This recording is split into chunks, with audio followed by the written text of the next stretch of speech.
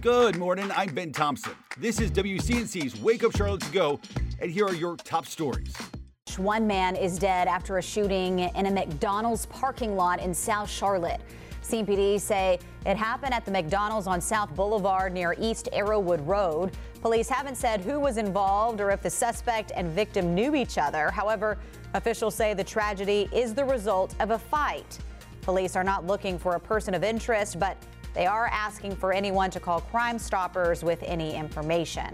The Mecklenburg County Sheriff now being sued over gun purchases and concealed carry permits. Several groups suing Sheriff Gary McFadden as they push to speed up the permitting process. The agency maintains it is in compliance with the law.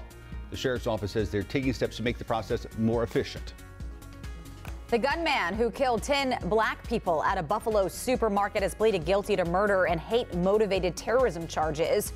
Peyton Gendry's plea means he'll spend his life in prison without parole. The 19-year-old modified a legally purchased semi-automatic rifle into an assault weapon before targeting the Tops Friendly Market back in May.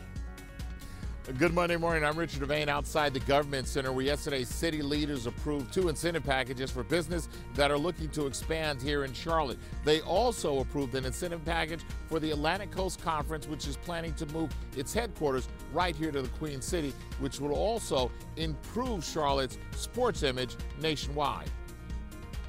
Rock Hill School is seeing mixed results when it comes to learning in the classroom. The district outlining some key stats at last night's board meeting. They say graduation rates and enrollment in AP courses have improved, but SAT and ACT scores are on the decline. District working on plans to improve scores while expanding opportunities for all students. Thanks for listening. You can find all these stories and more right now on WCNC.com.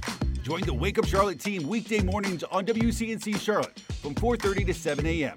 Like and subscribe to our podcast and tell a friend.